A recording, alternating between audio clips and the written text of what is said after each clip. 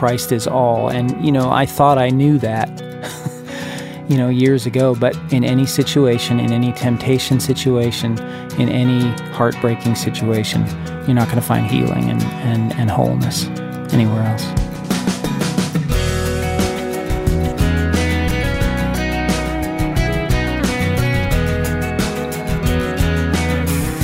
Hi, everyone, and welcome to First Person, a weekly conversation with an interesting guest who always points us to the person of Jesus Christ as the one who gives purpose to life. Our guest this week is musician Ron Block. For the past 20 years, Ron has been the spiritual touchstone of Alison Krauss in Union Station, contributing sterling musicianship on banjo, guitar, vocals, and songwriting. We'll meet him in just a moment.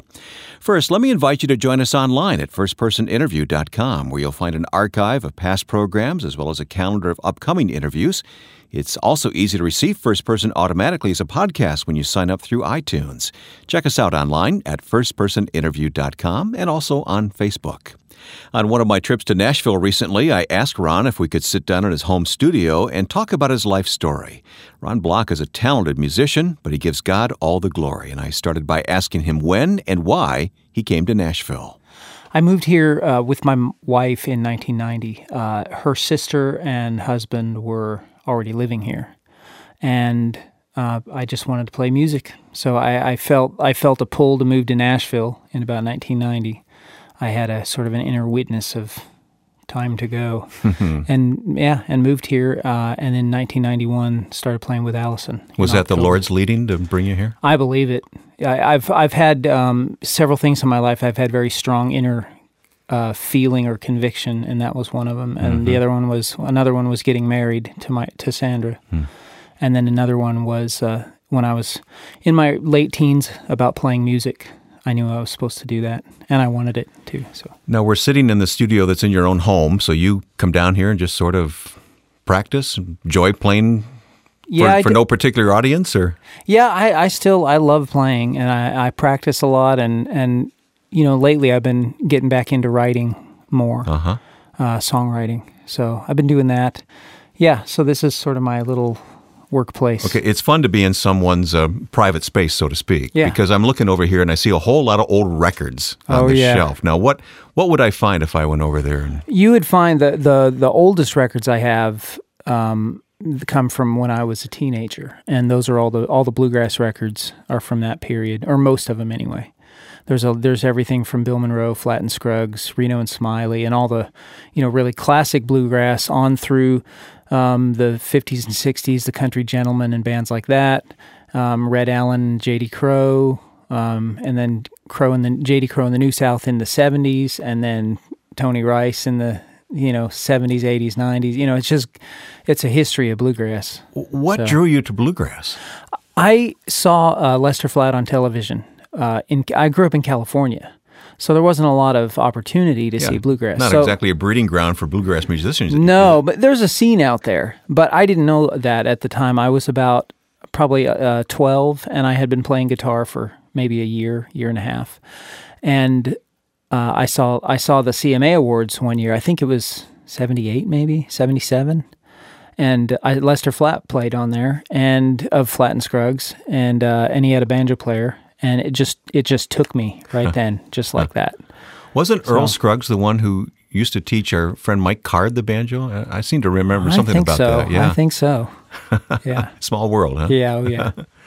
So you come to Nashville. Did you have kind of stars in your eyes? What did you expect when you came here? No, I wanted to play music, as a teenager. And as I got more and more into playing, I realized that's what I wanted to do. So I've always loved the thing itself. And it's been great playing in the band I'm in, and, all the things that go along with that. It's great. But the music is really it. You lay down on your bed at night, and it's whether you did a good job. It's not even what other people perceived it. I get the feeling with you it's almost another language music is for you. It can be, yeah. Music really, I think one of the reasons I was taken with it so much is, I had some emotional turmoil when I was very young in my childhood. So I always felt I had a deep well in there. And so early on I was able to play especially on the guitar, and put emotion through the music. So you started with guitar? Yeah, I started with guitar and got into banjo. I was about 13. And then I kind of have continued on parallel tracks, alternately working more on banjo for a while or working more on guitar, but always on those parallel tracks. How'd you get to be so good at it, though? I mean, lots of guitar players. Yeah. Not as many banjo players. Yeah. Right? Well, there's lots of banjo players too. Yeah. Yeah. I think there's a lot of great players out there. So many. I think the only thing is I've managed to find my own kind of sound just by loving what I love and studying what I love. How do you describe that sound? On the banjo, it's kind of like, Earl Scruggs, J.D. Crowe, Jimmy Martin school of banjo, but sort of with electric guitar influences and sort of jazz modal influences, that kind of thinking. I had a book that was really influential called The Advancing Guitarist by Mick Goodrick, who's a guy up at Berkeley. So every player has a little different twist, a little different style, their own imprint. Their own imprint, and then also their own pool of experience. And I think that's really crucial. I think it takes. You can't really be an artist without some kind of suffering, because you got to have something to put into the music. Well, Ron, here we are in your own studio, and I saw on Facebook recently where you posted a song. You came down here, one night and started playing "What a Friend We Have in Jesus"? Yeah. And you put it on Facebook. Yeah. It blew me away. I loved hearing that song. That's great. I just wondered if we couldn't share it right now with listeners. Absolutely. You want to talk about what you're doing here, what you're playing? Well, I played. I have a 1938 Martin D28 herringbone guitar, and it's a beautiful sounding guitar. And I, at first, for the first guitar, there's two guitars I played on this. For the first guitar, I tuned down to open G tuning, so it's real ringy and open. And I sort of just played a verse, and then I just backed up what would be the other guitar. So I just kind of thought through it as I was playing, and then I added the lead guitar to that. Well, let's take a moment and listen to it right now. Great old favorite, What a Friend We Have in Jesus. Ron Block.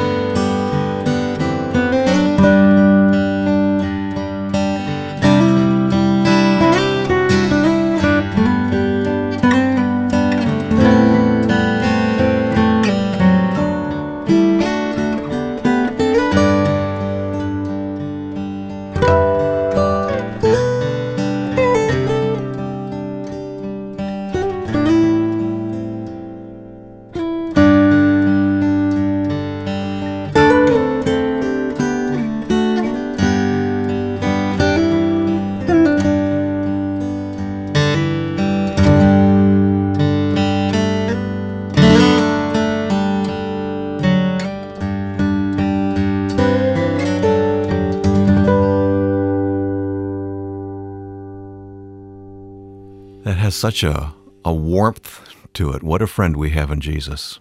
Yeah. One of the things I try to do is think of the words when I play a tune like that, so that when I'm, playing the notes and phrasing it, I'm thinking of what the song is about. So I think that does come through. Are we going to hear more of that kind of music from Ron Block? Yeah, it's sort of the beginning of a guitar hymns sort of thing. I might have a little bit of banjo on there too. Looking forward to more of that music from Ron Block, and looking forward to more conversation with Ron coming up on today's edition of First Person.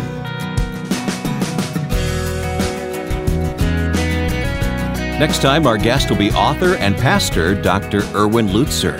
Knowing God has become so important to me that whatever God may choose to do in me or through me really is secondary to the whole question of the value of knowing God. We'll learn about the early life and calling of one of America's great pastors, Erwin Lutzer of Chicago's Moody Church, speaker on Running to Win. That's next time when you join us here on First Person. Let's get back to the conversation with Ron Block. It took place in his home studio near Nashville, Tennessee. I asked Ron to talk about his early life when he experienced some turmoil. I did have turmoil, but up until I was about 5 years old, things were relatively good. And then my parents split. That itself caused some inner problems. It always does in kids. And then throughout the next few years, I did a lot of moving around. And I had step siblings come in and out of my life, be there for 3 years and then disappear. And I had a lot of that sort of detachment producing, stuff happen in my life. And so by the time I was a teenager, I kind of had a low sense of self-worth. And then I started playing music. And of course, it was the perfect attachment. If you're good at something and you don't feel good about yourself, suddenly you go, oh, I feel good about myself through this thing. And so, eventually it becomes an idol. Huh. That happened for you that way? Yeah. I've been a believer, since I was little. I mean, I really, I read my Bible my whole life, but I think I really got it when I was about 17. But that's when that self-worth thing through music was really taking hold. And as I went along and high-level players liked what I did, it gave me a sense of gratification, which is natural, but that's the thing I was fueling myself on. And so by the time I joined Union Station, that was in full swing. And so, I joined a band they were thrilled to have me in the band, and I was thrilled to be there. It was the very thing I wanted to do with my life. Why? To play with them, you mean? Because, I remember seeing Allison in '88 and really just thinking that girl is just something. She just knows musically what is going on. She just had a real musical sense about her, and her singing was great and her playing was great. Yeah, just pure, isn't it? It's pure, and there's also a vision there that I could really get behind. So I really wanted to be in the band. And then plus some of my favorite players were in the band. Such as Dan and... Dan wasn't there yet, but it was Tim Stafford, who's now in Blue Highway, Barry Bales, who plays bass with us still, and Adam Steffi. So those three guys were just the rockinest rhythm section that I could possibly imagine. And then later, of course, getting to play with Dan Tyminski and now Jerry Douglas. Jerry's a hero. So you went into that with this foundation of the Lord holding you. I mean, you were really committed to the Lord at this point, right? Absolutely. So if you hadn't had that and yet had all that success with Union Station, what? I have no idea where I would be. If I had not had, the Lord in my life and, really actively seeking God's will and what He wanted for me. I just had a great misunderstanding about what the Christian life was. I thought it was forgiveness. And then you go and try to be like Christ. That's half the gospel. I follow you on Facebook, and it's fun to read what you post because a lot of people post some pretty trivial things, but you post some pretty deep things in the Lord, and I just want to talk to you about that. You must read a lot, right? I do. I really try to. Sometimes I don't spend enough time reading like I should, but I do try to read a bunch every day. And, I engage in Bible study quite often, not every day. So what are you reading right now?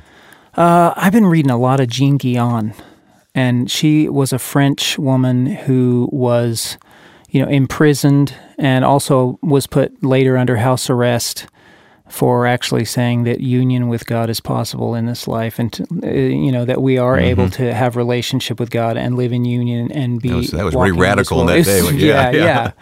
Yeah, because it was more forgiveness driven, and the church held the power of that. How about in the Word? What are you reading right now? Ephesians has been on my mind as of late, and then also Colossians. And then also Romans 6, 7, 8, which really is the key to a lot about how to live the Christian life. 6, 7, 8 is a centerpiece. So living in Nashville as a very successful musician, a lot of people have fallen into a lot of different traps. What keeps you from falling into those pits? I think I've fallen into some of them along the way. It's like the self-worth through music kind of thing. I mean, it's natural for people. If you don't have Christ as the center, you're going to put something else there. It's not a choice between Christ and nothing or something else. It's a choice between Christ or something else. And if Christ is not central in all areas of your life, in whatever area he is not central, you're going to have idols. You're going to have things that are twisting your humanity to a different end. Mm-hmm. And you feel free to be yourself, who you are in Christ. You feel free, even on stage. Pretty much. Well, I've been of late been going through, bringing this revelation of what I learned in the mid-'90s about Christ living in me, bringing that into my gift. Music. Bringing it, not just saying I have an identity in Christ, I'm a son of God, I'm an heir, and I'm one spirit with the Lord, he lives in me. Not just saying those things, but saying he gave me this gift for a reason, and I cannot let what I think other people think of it direct me in any way. Okay. I'm not saying anybody thinks bad of it. I'm just saying I can't let... You can't squander it. You can't squander it on worrying about other people's what your perceptions of other people's perceptions are. But see, that's sort of the satanic mind game. And if you get into that, which I have many times, it ends up squelching or squashing your musicality. Mm-hmm. Where do you go to find friends who support you in the spiritual side of who you are? I go to a church here in Franklin that's really wonderful. Steve Berger's the pastor. So you're grounded there. Yeah, and there's a weekly Bible study we have most Wednesdays that I go to, and that's really helpful. And just along the way, people like Andrew Peterson and Randall Goodgame and all those guys, they're a huge blessing to me. And I don't get to be around them very often, but when I do, it's just it's a great time. It's a lot of laughter. And I was going to say, it's not all serious stuff, though. No, it isn't. It isn't. And that's part of the fellowship. It is. It's just a release kind of thing. Mm-hmm. So it's kind of a pressure valve that gets released, and you're free to be who you are. Yeah. Another great songwriter. We just had a bunch of songwriters here at the house the other day. Lee Holland was here. Eiley Patterson, who's from Ireland, and Julie Lee was here, and it was wonderful. So there's the same kind of thing there. You said you're doing more writing. Is that music or is that writing? No, I really think I've focused a little too much sometimes on writing essays and writing, explaining how to live the Christian life, where I wonder sometimes about good, better, best. That's a good thing. And it's a good thing to put posts on my website and all that, but is it the best thing I can always be doing with my time? I think it's just easier for me to go that route because I kind of know the ropes of that. And when you're songwriting, it's always, for me at least, it's throwing a bunch of stuff up in the air and seeing what happens. You know what I mean? There's risk involved. Yeah, so where do you start with a song? I just come down here. I came down here the other morning, and it was Tuesday morning. Julie Lee was over here. She's a great songwriter here in Nashville, and she was over here with some other songwriters the other night, and she said at the end, we were talking about songwriting, and I said, well, I've been really dry, and she said, well, you kind of got to look where you're spending that energy, that creative energy. And so I'd never really thought of it as you have a limited amount of energy, and you're going to spend it. Mm-hmm. So just like you have a limited amount of time, and you're going to spend it every day. And so it really made me think. So the next morning I came downstairs and I had this Jean Guion poem sitting on my desktop, and I just picked up an instrument and started humming through it. And, a short time later, I had a melody, and then I thought, how do I bridge this verse, and make it interesting? And so I figured out some guitar stuff. So it kind of starts usually with the music for me. But it's got to come from somewhere. You got to put something in to get something out, right? You have to sit your rear end in the chair, contact. Otherwise it never gets done. If you just wait till you feel like it never gets done. Yeah, but I mean, you're living life like the rest of us with all of its distractions. Oh, yeah. How do you protect that time? I have to be fairly protective. Sometimes I tell my wife and kids, I say, call me if there's blood. Because I have to, if I'm not on the road and I'm working downstairs, I do have to protect that time. I do have to look at it as work time. And I have to be careful, because I use my computer all the time. I have to be careful about what I allow myself to do. Sure. It takes a real discipline, which I don't always succeed. Well, Ron, again, thanks for the invitation to come to your place, your private songwriting place, your place where you come and just play for yourself and for the Lord. But last question for you. Yeah. What does Christ mean to you? The older I get, the more he means all. Christ is all. And, I thought I knew that, years ago. But the older I get, the more I realize it's the only place to go in any situation, in any temptation situation, in any heartbreaking situation. He's the only place where you're going to find solace. You can find anesthesia elsewhere, but you're not going to find solace. You're not going to find healing and wholeness anywhere else. It was a real treat to sit there in Ron's own studio and look at all those guitars and banjos on the wall and see them as mere instruments, tools that he uses. What really gives Ron purpose in life and purpose to his music is the Lord Jesus Christ. Well, we've placed links to Ron's own website at firstpersoninterview.com. There you can read more about him, his solo CDs, his work with Alison Krauss and Union Station. And by the way, their new CD is coming out called Paper Airplane. And you'll also find Ron's writings at his website. And you'll find the link at firstpersoninterview.com. Well, if you're a new listener to First Person, welcome to this weekly conversation designed to encourage all of us to thank God for His faithfulness and calling. We can be found on Facebook and Twitter using the respective buttons on the front page at firstpersoninterview.com. You can reach us through Facebook or by sending your email to info@firstpersoninterview.com. Again, that's info@firstpersoninterview.com. Next week, our guest will be Dr. Erwin Lutzer, pastor of Chicago's Moody Church, the author of dozens of books, and the speaker on Running to Win. We'll learn about his early life and calling. With thanks to my friend and producer Joe Carlson, I'm Wayne Shepherd. Join us next week for First Person.